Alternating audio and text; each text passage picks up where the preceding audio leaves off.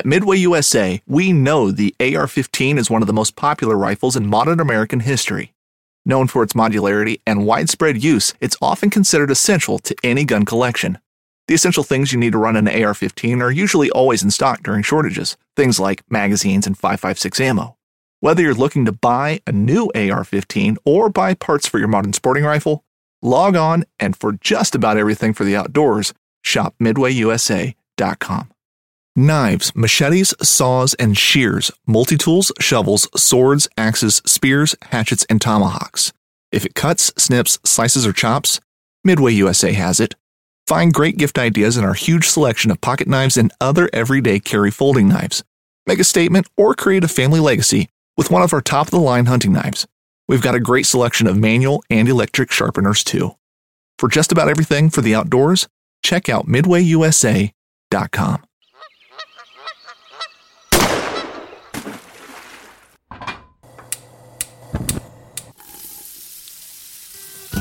Join Justin Townsend and the Harvesting Nature crew as they explore the world of cooking wild fish and game while sharing recipes, tips, tricks, and lessons learned from their pursuit of wild food.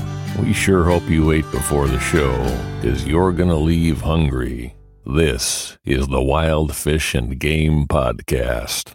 Hey everybody, welcome back to Harvesting Nature's Wild Fish and Game Podcast. You got your host here, Justin Townsend, and today I have a special guest who is going to chat with me a little bit about a very important item that I feel like most wild game, wild food chefs have in their kitchen. So we're going to dive deep into the details of use and care and favorites and tips and tricks and all those cool things surrounding that. But first, I'll get a little bit of news out of the way for myself. So recently wrapped up the International Sportsman's Expo. A big shout out to everybody that came out to that and said hey and listened to me talk about butchering and wild game myths and all that fun stuff.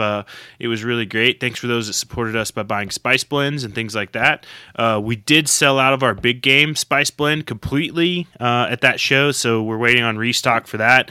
But in fun news, myself and the majority of the Harvesting Nature crew is going to be heading to Missoula, Montana the weekend of St. Patrick's Day for the Backcountry Hunters and Anglers Rendezvous, and we will have a booth there. We're going to be doing some giveaways, some New West Knife Works knives. We'll be giving away some chef knives. I think we're going to do an elk antler handled knife, which is pretty awesome. I've got it.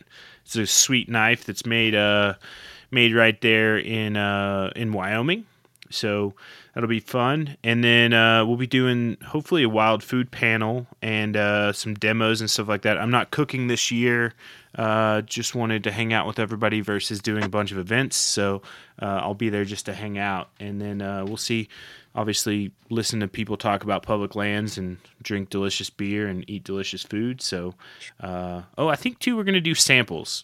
We're working on that, but we're going to do some game samples, giveaways at the booth, so that'll be fun. Cool. But I think outside of that, that's probably the biggest news, waiting for the draw to close for spring turkey, wrapping up waterfowl season here in Colorado, and that's about it. Excited for it to get warmer, tired of the cold.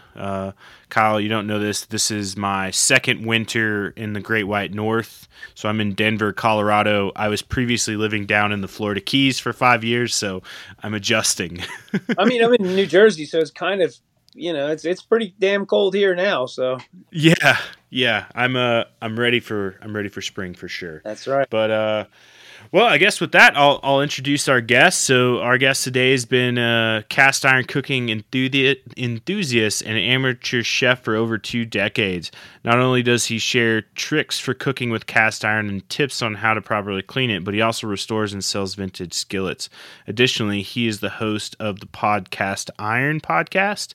Kyle Sipe, welcome to the Wild Fish and Game Podcast. How are you? Thanks for having me. Yeah, man, absolutely. I'm glad there was a little bit of chatting back and forth via social media, but I'm glad that we got you on the show and able to talk. I can tell you personally, I've been wanting to hit on this topic for a very, very long time, and it was really just like finding the right person. I'm fully in belief that is you. So Thank excited you. Thank to you very. yeah. Every time I hear that from someone, I'm shocked. But so the to touch before we get started, the podcast Iron. There's two different podcasts. When I announced my podcast as Podcast Iron, somebody launched the Podcast Iron right as I announced it. But what they didn't know was that I went and got the trademarks and I copywrote everything and I went through all the legal loopholes of starting a podcast, and I messaged them and actually had to threaten with a cease and desist. So I said, "You are the Podcast Iron. I'll take Podcast Iron. As long as you focus on iron art and I focus on food, everybody can live hermetically." So my podcast is actually called just Podcast Iron. So that's the name that I own.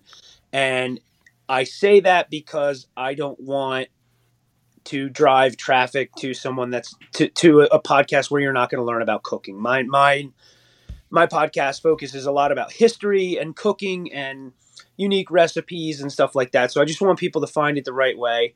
So I appreciate you letting me take a second to No. It's all semantics, I guess.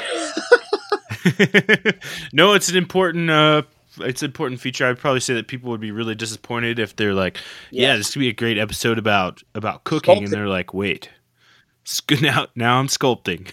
Yeah, right.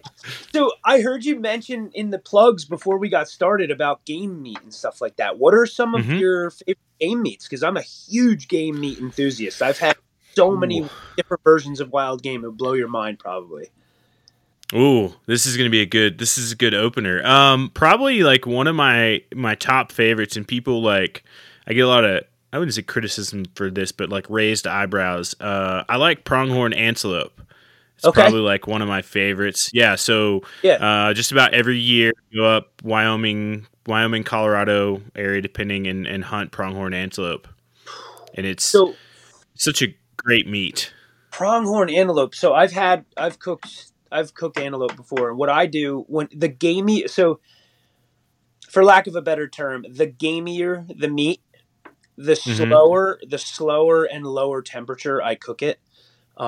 If you take like a backstrap or a tenderloin from an antelope and you put it in the oven at like 220 degrees for like however many hours you need for it to get right at like 125 and cut it in like little steaks, and then rearrange it and put it back in the oven for about 5-10 minutes. That's a really good way to cook it. How do you cook it? I'm very curious as to I mean, gosh, to cook it a lot of different ways, because I try to break down everything pretty much myself into like the seam cuts and then get into, do I want to do steaks or roast or whatever. But, man, I've been doing ground for the kids a lot lately. I'll plug, I think I figured out like the perfect taco meat recipe. I know that's not very exciting, but no, that's a great thing to talk about, especially if it's cooked in cast iron. You can make great tacos with just about anything. Actually, it was cooked in cast iron. So, let's hear it. So I working on. I'll do another shameless plug too. Is like I used our Big Game Blend spice as my base, but I added in sort of understanding the flavors of that. Added cumin to it and smoked paprika and a good amount of chili powder, and then added in Rotel, which I think is really good, and then just a little bit of tomato sauce to give it like a coat, and then obviously I went with the aromatics, so like the garlic, the bell pepper, the onion, minced up like pretty small so that it like mixes well into the meat. But man, that sounds good. The flavor combination was there, and we took it and I did a round of like flour tortillas and a round of corn tortillas and just put like that Chihuahua cheese on it, let it get a good melt, and then threw the meat on there. A little bit on each one, and then some of them I folded over, some I just sprinkled more cheese and put another one on top, but there you go. Another tortilla. But man, my kids and I just like destroyed it just with like salsa, and it was phenomenal. So, question, shot out of a cannon. You gotta kill one forever. Corn tortilla or flour tortilla? What one are you going with for the rest of your life? I would ask this question, and like my hair blew back. Like I did not expect it to. Yeah, like that's. I don't know. I think corn tortilla I would keep. Yep. Yeah. Same. Yeah, I think, and it's so funny because I was thinking about it that night when I made it, because like I ate some that were corn and some that were flour, and I was like, I appreciate a flour tortilla because it's fluffy, it's like comforting, it like hits all the right spots. But like after eating a corn tortilla that's like perfectly prepared, Right like way. it's browned, it's like it's got the moisture, it's not like dry and brittle. Like the flavor is so much more. Yep. In comparison to a flour tortilla. You can do so much and more. It's agreed. I had some corn tortillas. We had went on vacation. I like to go up to the Catskills every once in a while, and we had a taco night. Everybody needs a taco night during the week. Mm-hmm. I had put the taco shells in the refrigerator just because I didn't want to like leave them out, and the bag didn't seal perfectly, and they dried out, like really dried out. So I'm big on no waste. I like to like. I think I touch on my Native American heritage on using every part of literally everything.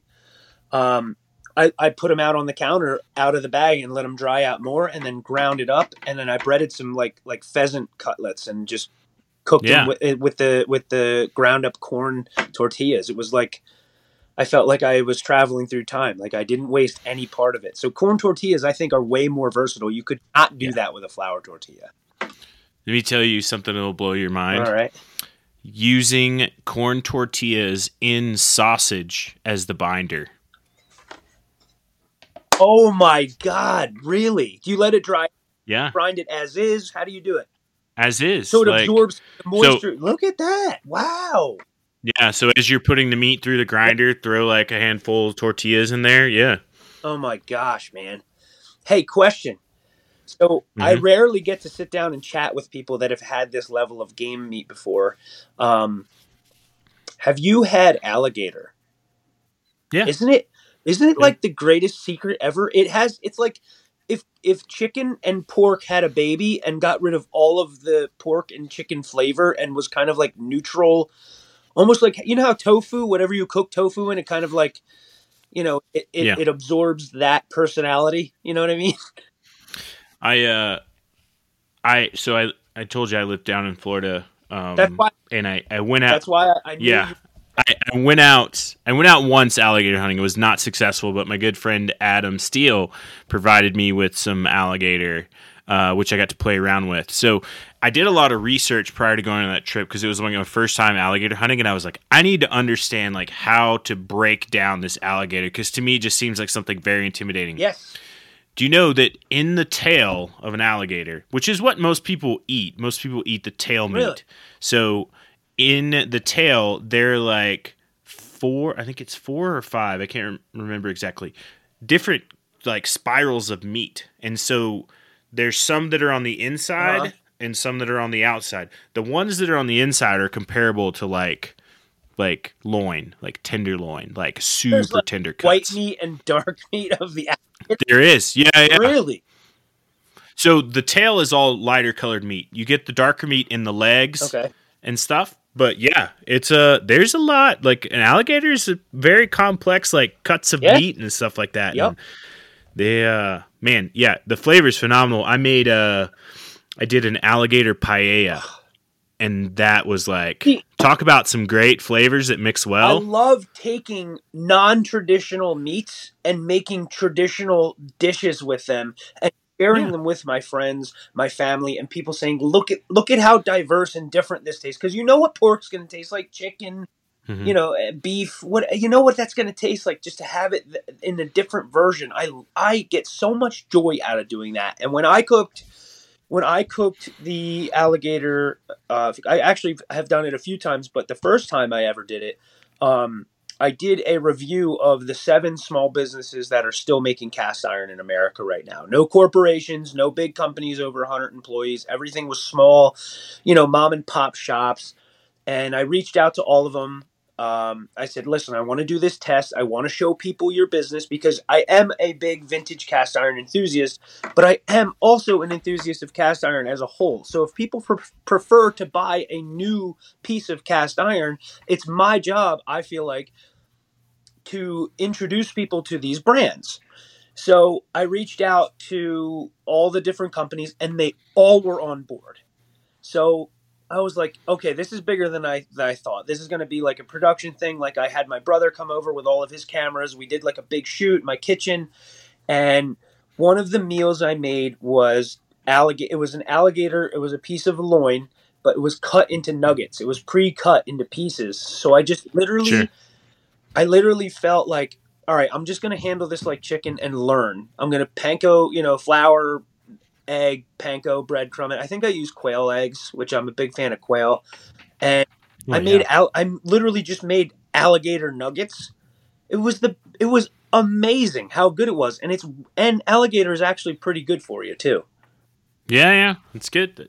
I mean, all wild game in general carries way more benefits for you than any like domestic, like hands down. So, no, that's awesome. Yeah, alligator is such a fun thing. I'm trying to figure out a plan to go back down and like have a hunt where I can recuperate myself, I guess.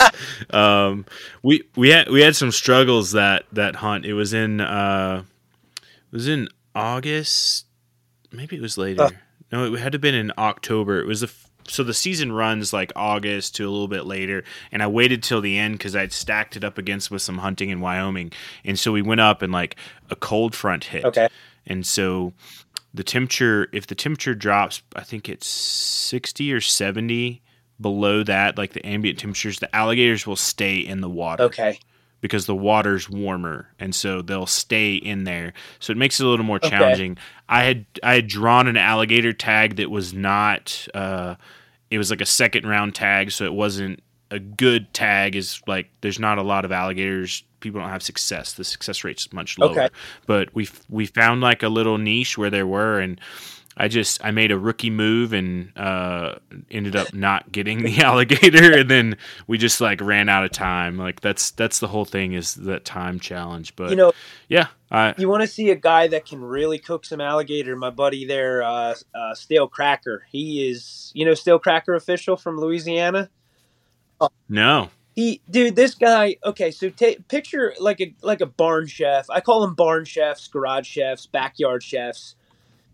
Picture like a barn chef that hit it big, who actually really knows how to cook and never forgot where he came from and just cooks like 10 times the normal amount and gives it to the community. That's this guy. Oh, you know what? I've seen this guy on social. He's literally, I think that everybody should follow this guy because number one, he teaches you to be charitable and to love your neighbor and to be kind to people. Number two, he teaches you a nice, easy, fun way to cook just about anything. And he's comedic and he's charismatic.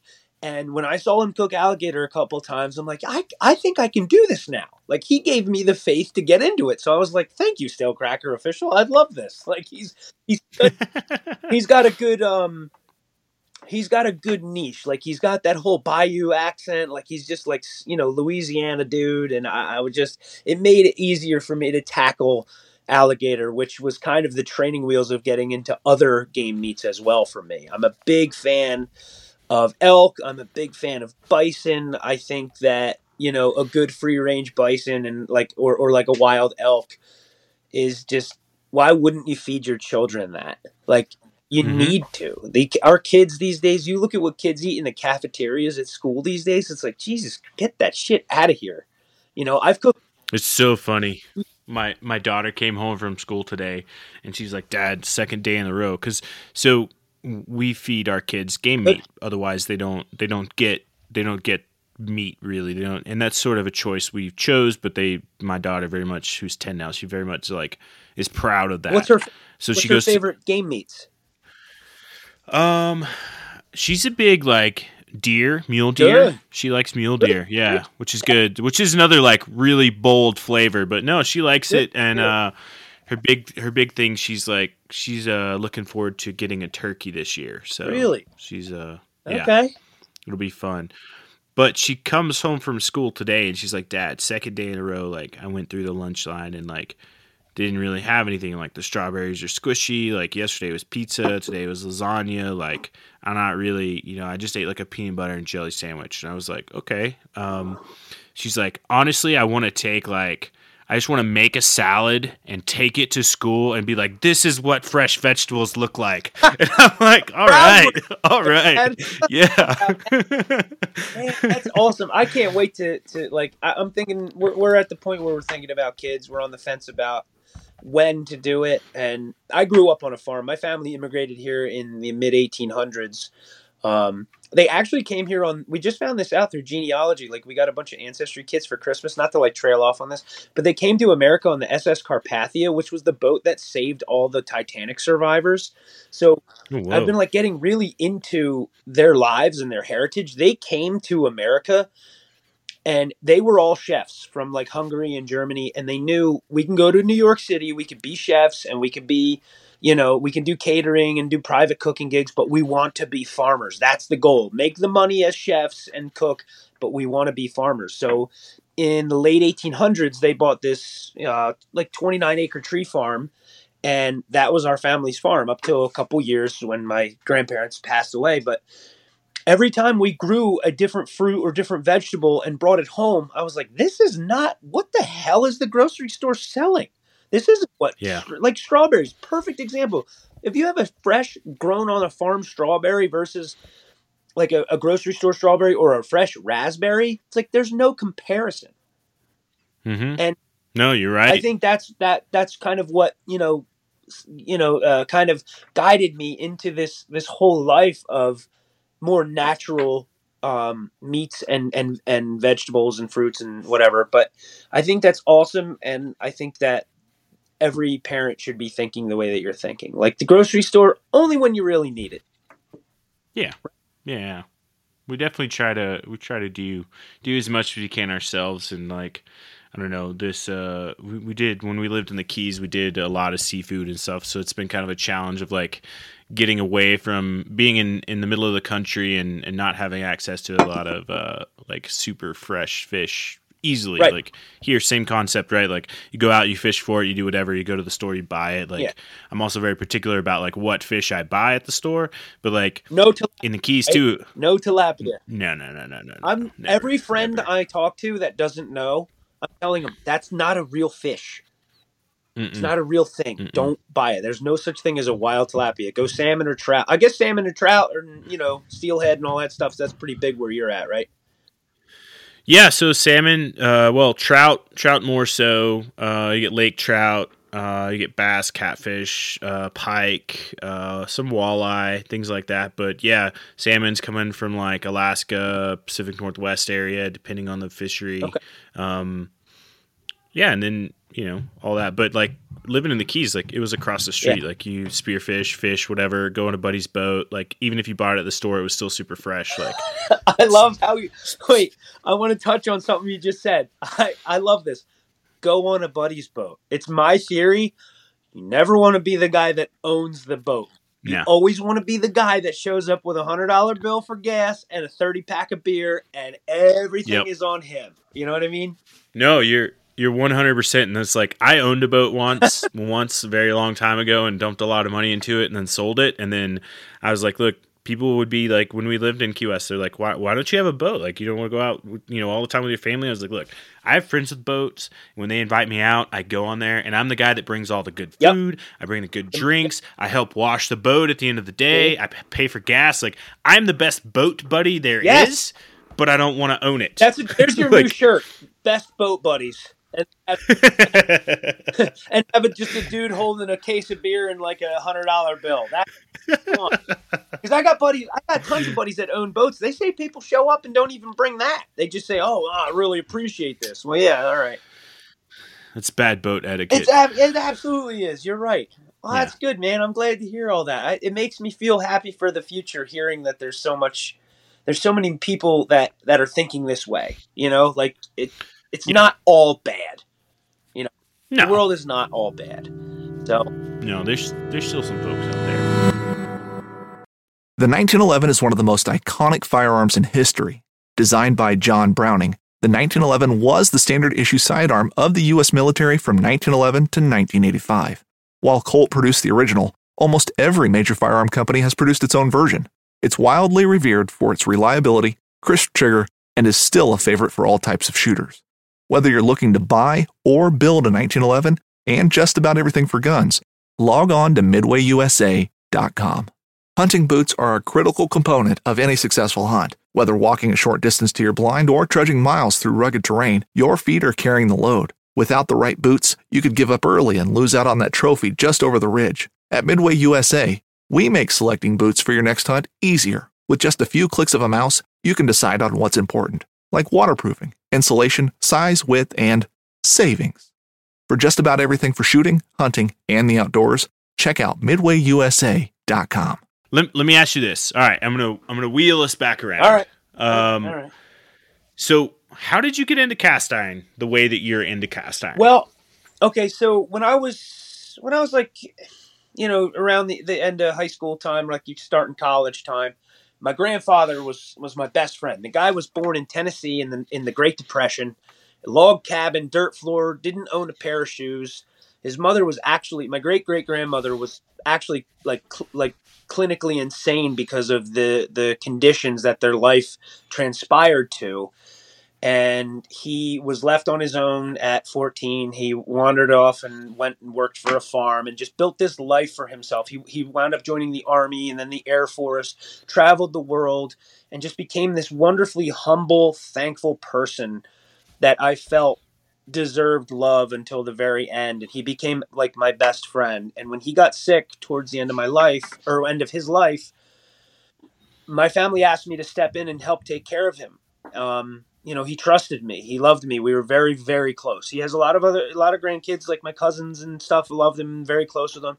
But he trusted me. I spent a lot of time staying over with him, and I learned to cook for him because I lived with him 24/7. He had Alzheimer's, Parkinson's, dementia, everything. And I learned that when you lose your mind and you start not knowing what's going on around you, you forget what a car is, what a bird is, what people are, you can still understand your sense of taste and if food tastes good. And food can trigger so many memories for somebody, regardless of their medical situation. I learned to cook these wonderful Southern meals for him that drew in his mind and brought him back to earth. And I just truly found a love for cooking. And we didn't have any internet or crazy cable channels. He had just basic cable. He lived in the mountains, in the Sauerland Mountains in New Jersey, which was about an hour from where I grew up. And when I went and moved with him, his medicine would wear off in the middle of the night, and he would be, having these hallucinations, and I'd have to give him medicine and put him back to bed. And I would see on PBS in the middle of the night, like Julia Child, Jacques Pepin, like early Gordon Ramsay,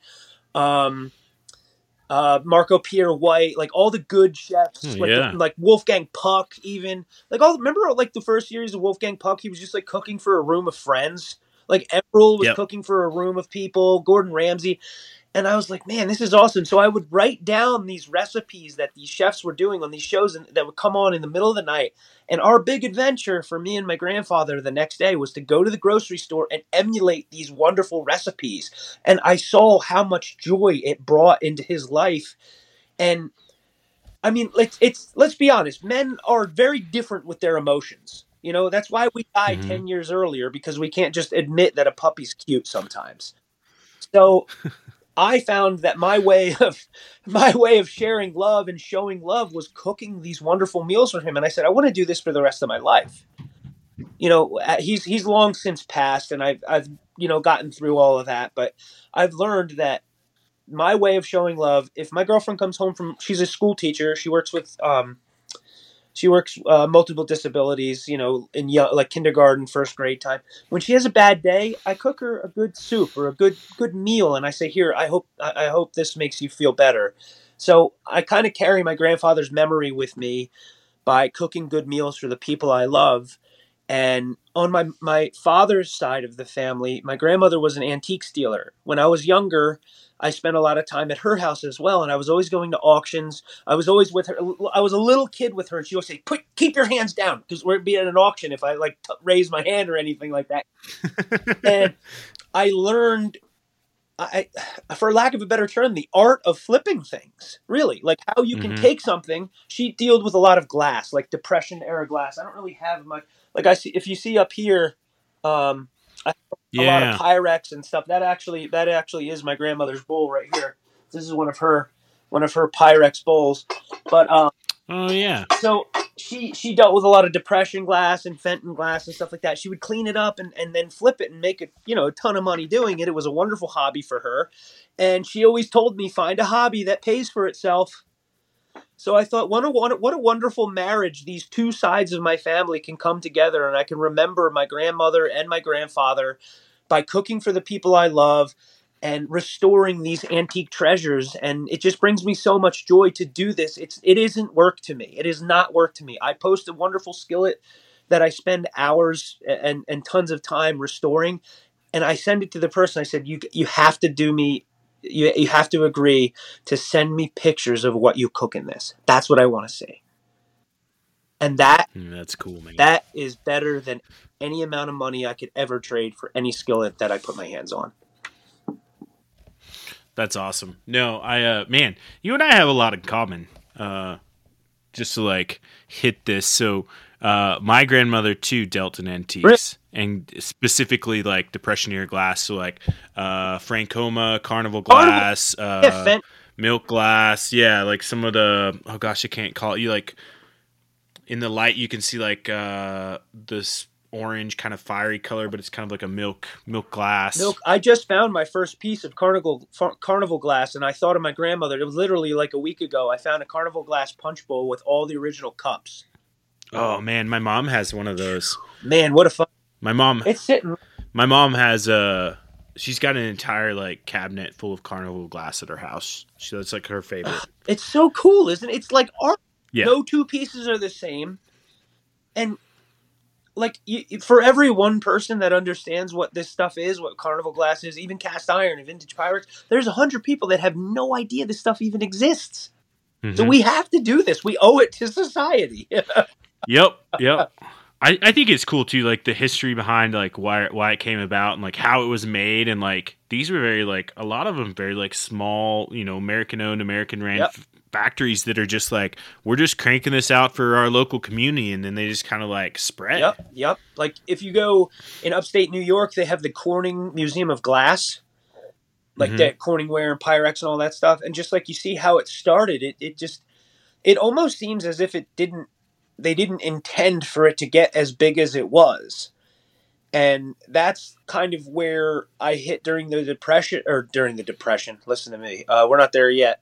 During the pandemic, I kind of like it all took a shift where everybody was at home and cooking at home. Nobody could get DoorDash. Mm-hmm. Like I live in New Jersey. It's very populated here. It's very hard to get takeout even when there's not a pandemic. So I think people learned the proper way to cook, and it was a necessity, and it grew like 10 times more than I thought it would. And that's what I feel like, all these old companies went through back in the day. Like, oh, this is really cool stuff. People are going to appreciate this down the road. And that's all I really hope for.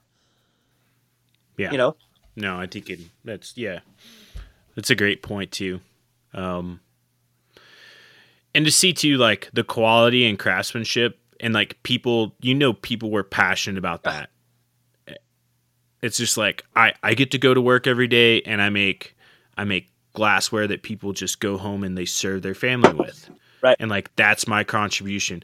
It reminds me of what's the name? It's one of the mafia movies where like Robert De Niro's the bus driver, but he's like very like proud of being the bus driver. Driver. No, not Taxi Driver. It's is it Robert De Niro? Maybe he's like the main character's dad. Anyway, I digress. But he's like, my job is to get, and contribution to society is to get people from point A to point B, to get them to work on time, to make sure that they can go see their loved ones. Like that's my job. And I'm just like, I think in a lot of society today, I think we miss that. Well, nobody's proud of their job anymore. Everybody wants to be paid for doing nothing. I'm a manual machinist. I work with lathes and vertical turret lathes that are from the turn of the century, like 1915. The one lathe I run is from the 1940s. Like, wow. These are the same techniques that they use to machine the cast iron that I'm using. So I understand more of what goes into it. I understand how to handle the metal different. And I just want to be able to obviously the sales and restorations are a big part of what I do. Without that, I Mhm. couldn't continue to go. But deep in my heart, I really hope that, maybe 1 out of every 100 followers or something is somebody that's actually intrigued by the business of metal, that could leave corporate America and stop being on a wheel and maybe get into a trade and do something like, look, like my hands, like these are my hands, like every day I come home, these are my washed hands, but they're not clean. You know what I mean? I Yep. think the trades are something that we need to fully embrace. And there's a lot of happiness you can get from having pride in your job. Like, I love my day job. I love the company that I work for. Without them, I wouldn't have any of this. So, Mhm. just to have that world, those two worlds collide, it just gives me a deeper appreciation of how they did things 100 years ago, not given the modern equipment, you know? No, it's very spot on. I agree with you 100% on that.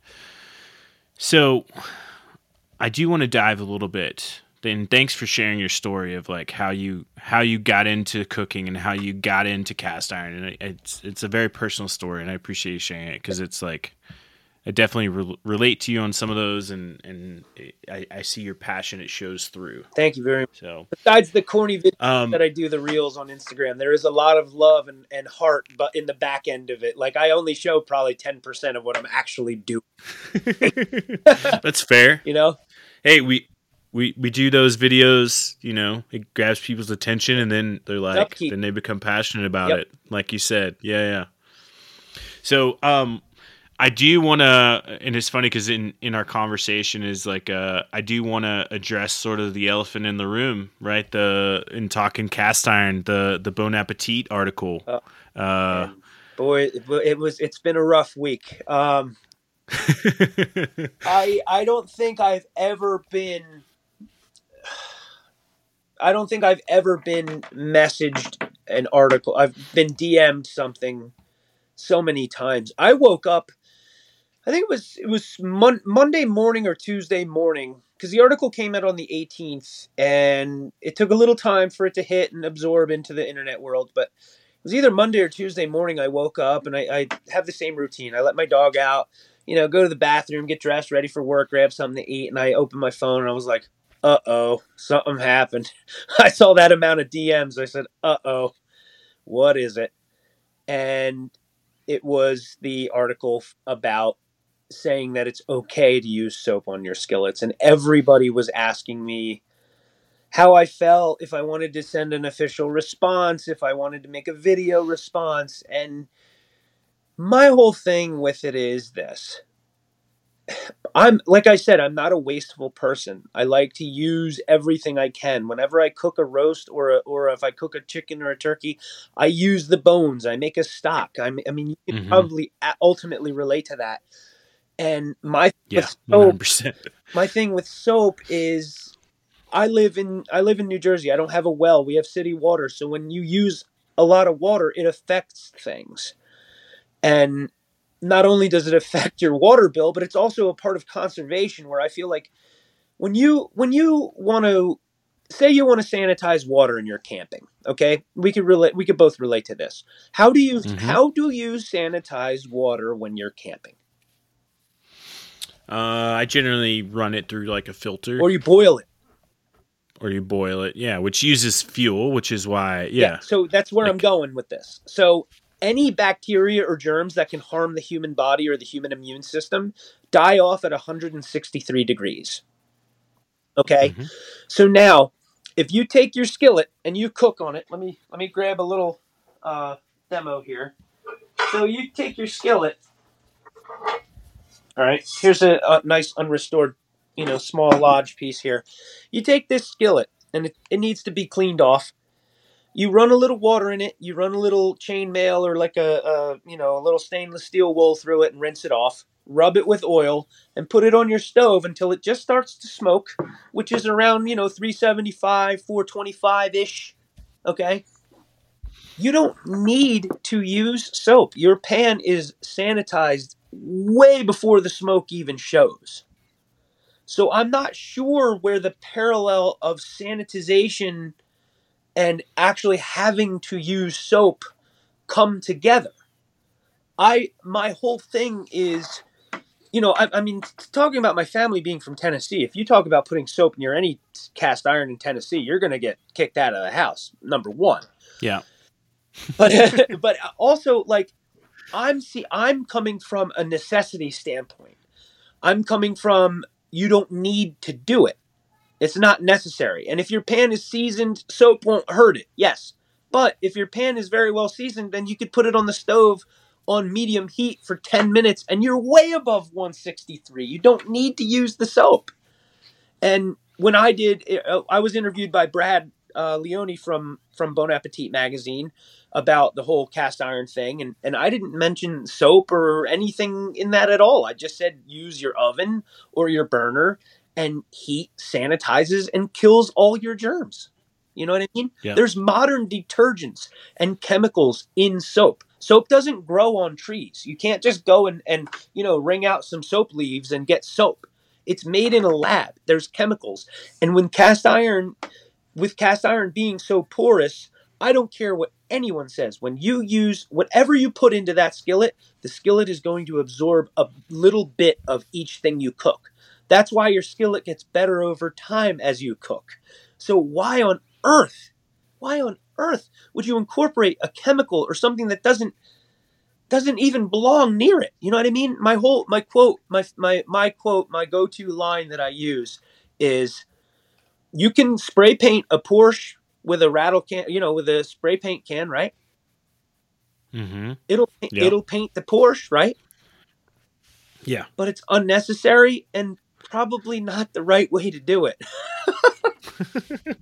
It's true. Yeah. So, yeah. I think I should figure out maybe how I can come out with not a rebuttal I don't want it to be an argumentative thing. It's not a pork roll, Taylor ham, Pats and Geno's Philly conversation. It's just the average person uses between 5 and 7 gallons of water to wash a cast iron skillet when they use soap.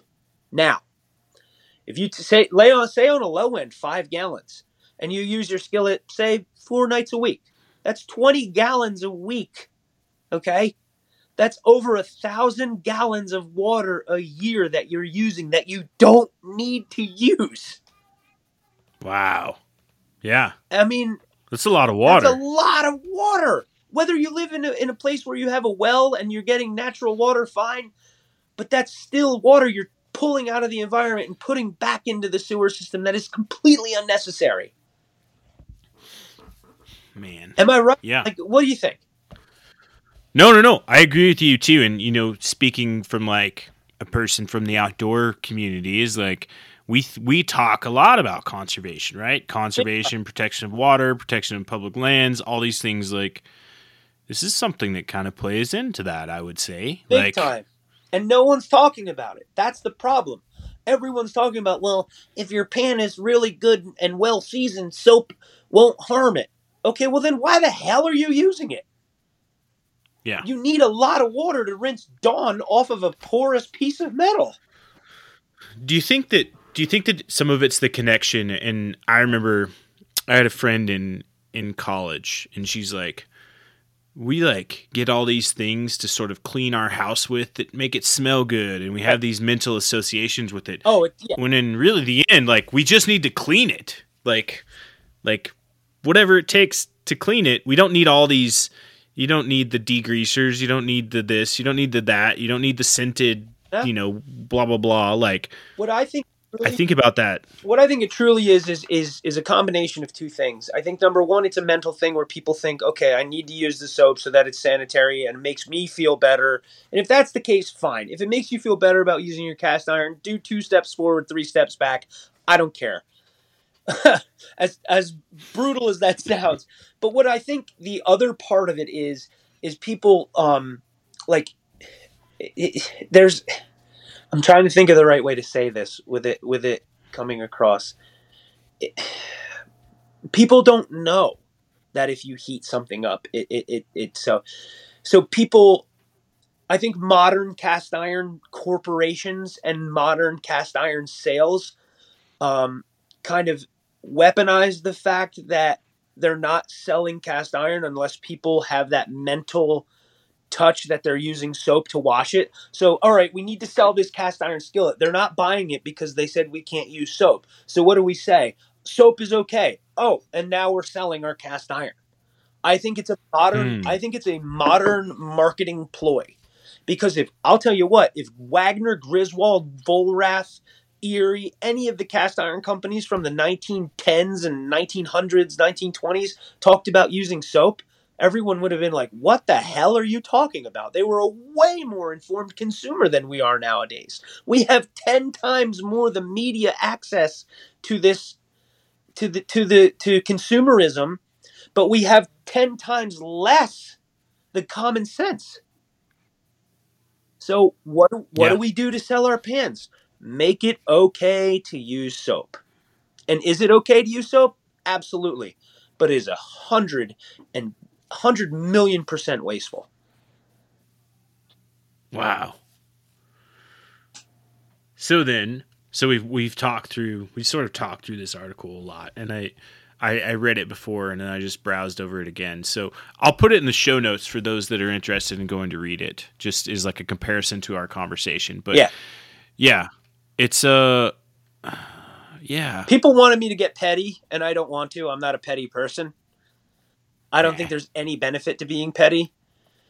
But I'll just put it this way: a lot of chefs trust me. That's fair. We'll put it that way. That's fair. So she does mention the salt, the kosher salt in here. Absolutely, which I am 100% on board with. Yeah. And I've done that, and I've heard of it a long, long time ago. I think it was actually my grandmother that may have taught me All of our grandmothers did that. Coarse sea. Probably. Yeah. All of it. Which I'll tell everybody, too. I'm a big kosher salt fan. Big time. Big time. Yeah. It's safe. It's versatile. It dissolves if you need it to dissolve. It'll sit nice on something if you need it to sit nice. Yes. I am more of a fan of... I have an Amazon shop in the link in my bio on my Instagram where I actually have a very coarse sea salt for very severe pans. Like if your pan is in dire need of cleaning, you can get, it's like 1/4-inch rock salt, sea salt made by a company. I believe it's called Baleen. But still, there's different forms of salt. You have your kosher salt, you have sea salt, rock salt, and then extra brittle, heavy duty salt. That's all you really need. And that rinses away with the water. It goes back into the environment. It came from the environment. It's more of a natural approach. The whole reason people use cast iron is because it's a natural approach to cooking, correct? So why implement the natural way to clean it? Yeah. So I think people too interested in the which I had this question for you: retention versus disbursement of heat, like. Retention. Okay, as far as what would you? So like, I hear people say cast iron's great because it retains heat, right. And I hear people say cast iron is great because it is good at dispersing heat evenly across the pan. And I've heard both sides of yes, it is, and yes, no, it's not. Well, I mean, science will tell you that it absolutely is. The thermogenic properties of iron itself lend it to be the best, because I mean, like I said, I work in the metal industry, and sure. Thermodynamics is a big part of what we do. We build a lot of process equipment. We do a lot of fluid tanks and things that heat and cool over time, and that is the main reason that people back in the day implemented cast iron into their home, because what did they have? Wood stoves. Did you want to keep going out to the yard and cutting kindling and getting logs if you were going to cook something? No. No. We have a pan that can handle it. And this whole movement with getting rid of gas stoves, if everyone used cast iron on their stoves, we would conserve so much less gas, because it takes less gas to maintain the heat of your pan. Think about it. You have a pan that is super thin, like this thin. Okay, how quickly is that going to cool off? Almost instantly when the fire's turned off, correct? Now you have a pan that's what, 1/4 inch thick, 3/8 or 3/16 of an inch thick. That's solid iron. that pan is going to stay hotter 5 to 6 times longer, which means it requires 5 to 6 times less the amount of heat to bring it to that temperature. Yeah. So I have one of the it's a heat gun, and we actually use it for the welds and stuff that we use at work.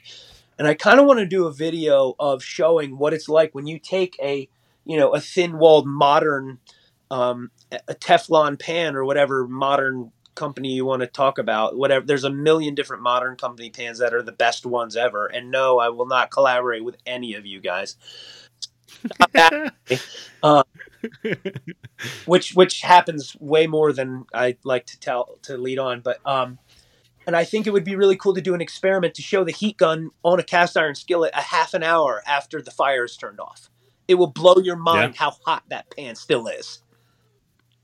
Yeah. So, no, you're absolutely true. So yeah, if anybody is worried about it, there's a lot of people that are concerned with the amount of environmental destruction that a gas stove brings. If you're truly worried about that, get yourself a good cast iron pan. You'll use, like I said, 5 to 6 times less the amount of gas than you will use to heat up one of these modern pans that you buy at Target and Bed Bath and Beyond. I get a lot of customers that say, I want to buy a whole set. My wife doesn't want me to get a cast iron because it doesn't look good. All right, well, that's not practical. Sorry. You know what I mean? That's another, like, correct me if I'm wrong too, but like that's another reason why cast irons became so popular is because you had like a versatile pan. Yeah. You could do anything in it. Yeah. It can go broiler to stove to oven top to wherever. You know what I mean? I like to make a lot of stock. Like when your daughter gets a turkey, I'd like to talk again about making a good turkey stock. But I'll take a big fat cast iron pan and put all the bones and every piece of that carcass in there and throw that baby right on the smoker at 400 degrees and leave it on there for like 2 or 3 hours. Right? Scrape all them good flavor. Scrape all them good bits off of there and put it right in a pot and make a stock with it, okay? You can't do that with the Teflon stuff. It doesn't happen. You can't take a Teflon plastic-handled pan and put it in your smoker. It's not going to happen. Mm-mm. You're going to have a mess. No. You're going to have a mess of smoke and chemicals that are just not going to make your food taste good. No, you're right. And what was I going to say? What are some of the best things, in your opinion, to cook at a cast iron? What are some of the no-nos? Well, so in traditional cast iron, some of the no-nos would be anything like acidic, because acids, if acids sit in for a long time, or if they're heated up for a long period of time, they tend to break down oils, even oils that are polymerized, which polymerized means an oil that is chemically bonded to your cast iron through the process of heating and cooling. But still, if you heat up lemon juice or tomatoes or a lot of vinegar, vinegar is actually, like we discussed before, vinegar is actually a method you can use to actually take the rust out of the pan, to remove the oxidization of a pan.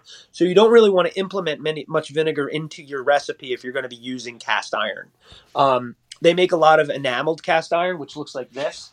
You ever seen like a nice, this is a... This is a Kopko pan from Denmark. It's an enameled cast iron pan. You can still get all the heating properties and the heat retention properties of cast iron, but you can put anything in it and it won't damage the seasoning of the pan, because it actually doesn't need to be seasoned. So I save all of my enameled stuff. You have like Staub or La Creuset or Kopko. I see La Creuset is probably one of the ones I've seen and used the most. Right. Yeah. Funny enough, actually, I have behind me, I have one of the only La Creuset sized K. So before World War II, La Creuset used letters to distinguish how many quarts. Like if it was an A, it was 1 quart. A B was 2 quart, blah, blah, blah. And I have a K pre-war La Creuset, which is 11 quarts. And hang on, I'll show you. You can literally, depending on your religion, you could baptize a child in this. The thing's huge. They actually offered to buy that from me, La Creuset. And I said, I think I hang on to it. But I can cook anything I want in that. I could cook any kind of borscht. Like if I want to do like a beet-based recipe, a lemon-based recipe, anything acidic. or anything with a lot of citric acid you don't want to use in traditional cast iron. You save it for the enameled stuff. So those are your no-nos. But as far as the best thing to cook in cast iron, I think like we talked about before, any natural meats, any game meats. I don't say this word correctly. I don't know how to say it correctly. I can't say it correctly. It's called the Maillard effect. Maillard reaction. Maillard. I can't say it. I'm sorry. It's one of those words I can't. That's okay. My uncle can't say the word aluminum. He's been a welder for 50 years. I can't say it. Maillard effect. So that's where the caramelization of the sugars in meats create a crust. When you get a steak on the grill and it has that nice crust, that's the Maillard effect. And I think that any natural meat will make a better crust. You want meats that have some sort of fat to them. When I cook any type of lean game meat that doesn't have a lot of fat, I always add duck fat or beef tallow. I use bison tallow or Wagyu tallow. This company, Fatworks, that I do a lot of work with. They're a wonderful company, and when you get their product, it literally says, "Oh, it's pork lard. What are the ingredients? One ingredient, pork lard." I love it. So that actually aids in the caramelization and the crust on the meat. So any meat obviously is really good, but there's a lot of my customers that are vegans, that are vegetarians or pescatarians. Certain fish is good. I think oil. We do a lot. The majority of our salmon in cast iron because I like such a crispy skin. Yes, because it's a cold water fish, correct? Salmon's cold water. It's got a lot cold. The colder the fish, or the colder the water the fish, the more oil the fish has, and the more oil the fish has, the better crust you're going to get on the skillet. So if you use correct me if I'm wrong, but cod and haddock and salmon, those are all cold water, really oily fish that cook beautifully in cast iron. But also certain vegetables. I think, you could take, even anything as far as like fresh peppers, or you could take eggplant. If you've ever tried to make an eggplant parmesan in cast iron, you will not turn back. I'm sorry. You won't. I'm calling it right now. If you've never made a eggplant parmesan in a cast iron skillet, you're missing out in life. Oh yeah. Yes. I do. One of the restaurants I worked at in New Orleans when I first started cooking, Charlie's Seafood. It was a great place. They did it was seafood stuffed eggplant, which was essentially like what would be a Cajun Creole version of eggplant parmesan with this like seafood stuffing mixture. Don't picture like cornbread or things like that. Was it like layered, or was it more like a rollini? Yeah. Okay. So it would be a disc of an eggplant, probably about half inch to an inch thick. Okay. You'd slice that, you'd batter it, you'd fry it, put it on the plate, put a scoop of this delicious seafood dressing in the middle of it, and then put another eggplant disc on top. And oh my gosh. See, where I'm at in New Jersey, I am just as far away from the farms in Pennsylvania as I am to the beach. So I could look this way and go get some free range beef, or I could look that way and go get the best damn scallops ever, man. That sounds wonderful. Man, what do you think? What would you say your favorite thing to cook in cast iron is? Like, what are some of your go-to recipes? Man, my cast iron pan lives on the stove. It gets used probably like every day, and I'm not saying I'm sure people tell you that a lot, but like I'm very truthful in that. Yeah. Like, what is like bacon's always a very common one in my house. That's like, what I love bacon. Use whenever somebody. How do I season this thing and get the seasoning off to a good start? I always say cook a pound of bacon. They're like, what am I going to do with a pound of bacon? I said, if you can't figure that out, you don't have any business owning a cast iron skillet. Probably my favorite thing, I think, to do with the cast iron and the way that I use it, I think the most is I like cooking a lot of whole cuts, like big roast or things like that. So searing them, browning them in the cast iron before they go into it, or using the cast iron, because I've got a large cast iron skillet. I've got a couple Dutch ovens that I use. And so depending on what I'm making, I'll either just sear it in the large skillet and then move it to whatever, if I'm cooking the slow cooker, if it's going on the grill or the smoker or in the oven, like I want that crust. But also, if I'm doing it in the Dutch oven, I'm going to heat the Dutch oven super hot and get it seared in there before I put it in the oven or in the smoker. I like cooking with the Dutch oven in the smoker as well. You bring up a good point. A lot of people, I think it's a misunderstood quality of cast iron. You have to get it piping hot before you cook with it, because it will stick. Everyone's like, well, like, oh my, the eggs are sticking to my cast iron. What am I doing? I said, well, you're not using the proper amount of heat. You need that thing piping hot. You need that oil roaring heat, and you put that egg in there and you shake that skillet just enough and loosen the egg. Thing will not stick at all. You can turn the pan upside down and fall out.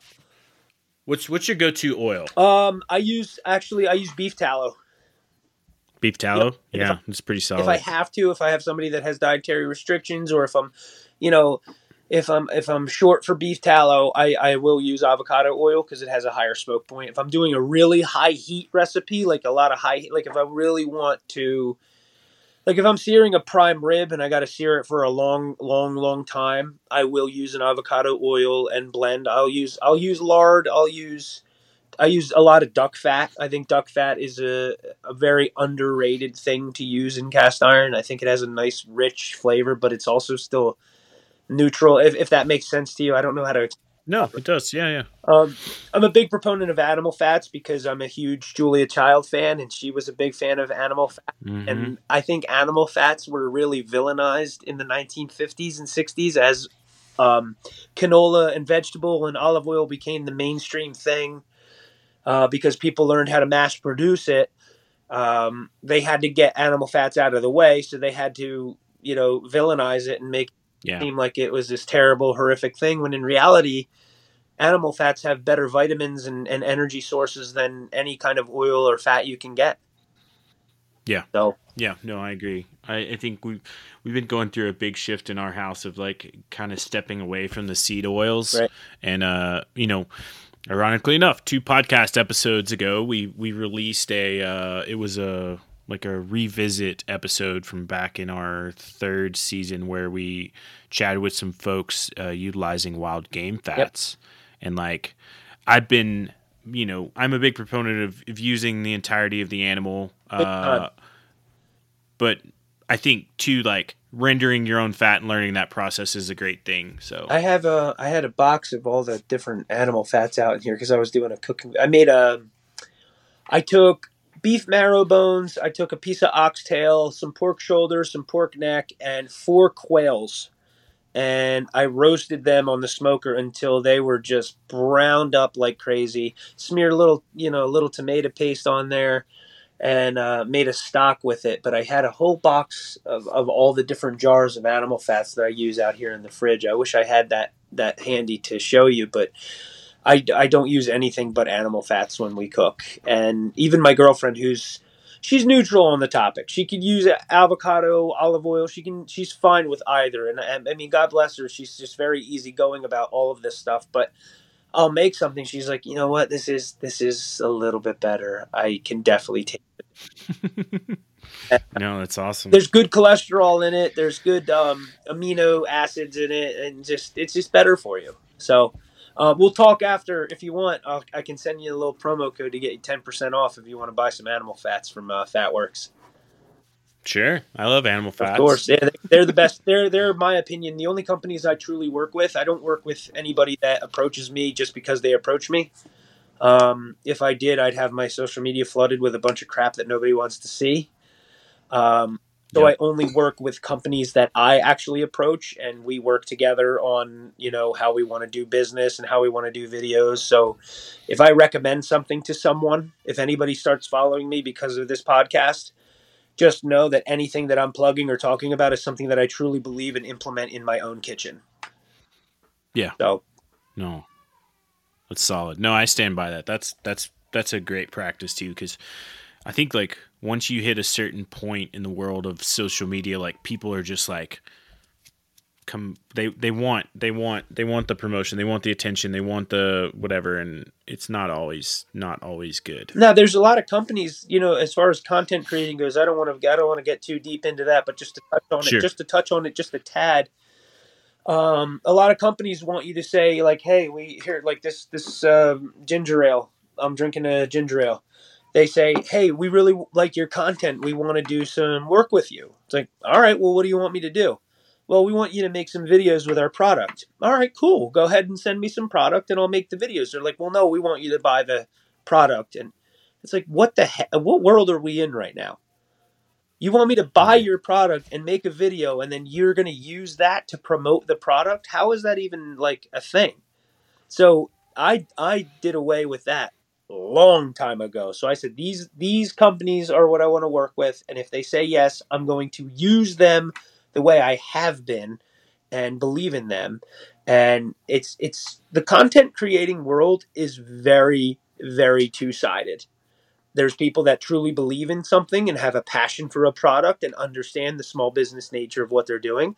Then there's the people that say, "Hey, if I post a picture of me driving in my, Ford or Chevy and Ford might repost it. Let's go. Let's do it." When in reality, Ford and Chevy's like, "Hey, we just saved a whole bunch of advertising budget. Thanks for the content." Mm-hmm. You know what I mean?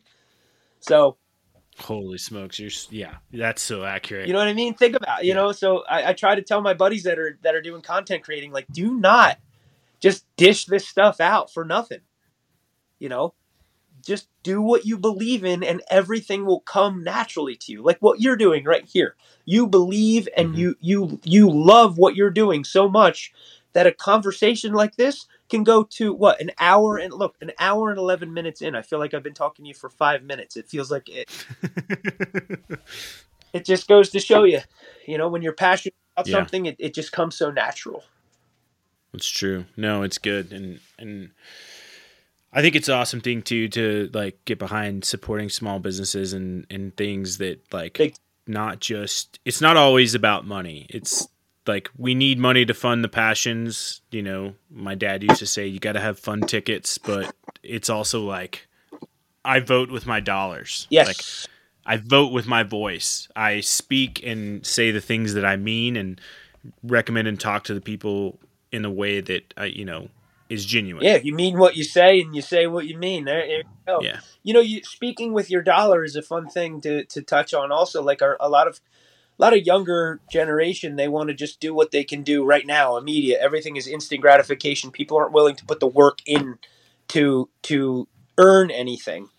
So I feel like if you're like that with your content creation, people aren't going to take you as seriously as if you're a person that only works with a few handful of companies. They say, why are they so passionate about just these few? Like if I took every offer that I came, I'd be like talking about cereal. I'd be talking about like, I don't want to say the names of the brands, but like modern cookware that you just see in, your big box Target, Walmart stores. Like, why would anyone want to see that content on somebody's page who was just cooking in an Erie skillet from 1894? Like, where's the gap? You know what I mean? Yeah. So. Big disconnect. So, but man, your reminder too reminded me of the time as well. So, what is a good way for people to sort of connect with you? So, if you want, I'm actually very, very approachable through direct messaging on Instagram. I actually make it a point to sit down and handle my DMs before I go to bed each night. Depending on the volume, if I get a whole bunch of, if you send me the same Bon Appetit soap article, I'm not going to touch the person that does it. But I'm a big proponent of keeping this stuff alive, whether I'm profiting from it or not. If you get a pan from your grandmother and you say, "Hey man, I got this pan, I don't know what to do with it," direct message me, send me pictures, and I will help you. I will always make it known that I have a tip jar, but I will always be there to help you. I don't want anyone to fear reaching out to me or feel like I am not approachable, because a lot of people on social media do not engage with their followers. Like you see a lot of posts and videos, people are like, "Hey man, what skillet is that?" Or, "Hey, what tires do you have on your truck?" And they don't answer. It's like, why would you even put the content out there if you're not going to engage with people that are genuinely curious about what you're doing? Yeah. So if you're genuinely curious about cast iron and you want to keep your family's heritage or your family's heirlooms alive, I want to be that vehicle for you. So direct messaging through Instagram is a good way. There's also an email tab on my Instagram where you can actually send me like a more detailed message, and you can send better quality photos and stuff like that if it's like a real restoration, a big restoration job, or if you want to contact me about buying a collection. I do commissioned restorations. People can send me their box of skillets, and I'll restore them and send them back to them. I love doing that, by the way. Man, we didn't get to talk about restorations. We're gonna have to chat again so we can go through that. Oh, I mean, restoration. My whole thing here is that it's not as hard as everybody else makes it look. It's very simple. Mm-hmm. Just get it down to bare metal and oil that baby up and get cooking with it. That's all it really is. You know what I mean? So, yeah, and then also I have castironkyle.com, and you can go on there to see the recommended products I have, which are linked to my Amazon shop. And there's also a get in contact with me. My next move is to actually I'm actually going to post a phone number on my Instagram page where people can actually text me pictures and videos and whatever on the actual cell phone that I can handle and disassociate with my personal cell phone. Sure.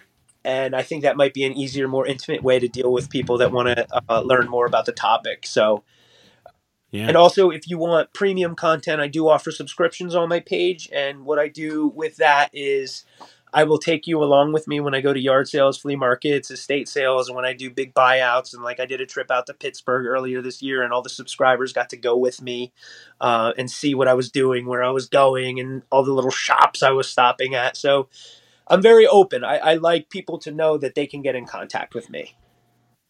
No, that's awesome. It's a great way. Yep. I love it. So any sort of last thoughts or ideas or questions or concepts you want to leave myself or the listeners with? I genuinely want to leave this planet with people understanding that you can really show a lot of love to somebody by cooking a great meal for them, and just be kind to people. There's a reason for everything everyone's doing on this planet. If they have a dietary restriction, learn about why, and maybe learn how to cook for them. That'll show them that you care. And always take the time to listen to what somebody needs and why they need it. That's kind of the whole message, what I'm trying to push through here. So. Awesome, man. Well, thanks for coming on. I really appreciate you making the time to chat with me. And like you said earlier, like I feel like we've been talking for like 5-10 minutes, but it's been, well over an hour. Yeah, for sure. And I've enjoyed every minute of it. And I think all the listeners out there are going to be great. So I will say this, that everybody out there, please make sure, go over, visit Kyle's Instagram, connect with him. He's got some really awesome stuff going on over there. A lot of entertaining videos, but a lot of like solid content too. Yeah, it's Instagram at castiron_Kyle. There's another Cast Iron Kyle out there, but he hasn't put a video out since like Obama was still in the office. So that's not me. I got a couple DMs one time. I was like, hey man, there's a guy out there that stole your name. I'm like, nah, he didn't steal my name. So it's castiron_Kyle on Instagram. And I don't do TikTok. I don't do Facebook. I am only on Instagram. You want to get a hold of me, go through my Instagram. Perfect. And then also, too, we'll put all these links in here, social media links. We'll link the article. We'll link, I mentioned the taco recipe that went out yesterday. Taco meat recipe went out yesterday. So all these things will link so folks can click to them. So check the show notes for that. And then please, whatever podcast platform you're listening to, punch that 5-star button. Leave us a review. Tell us what we're doing wrong, or, tell us what we're doing right.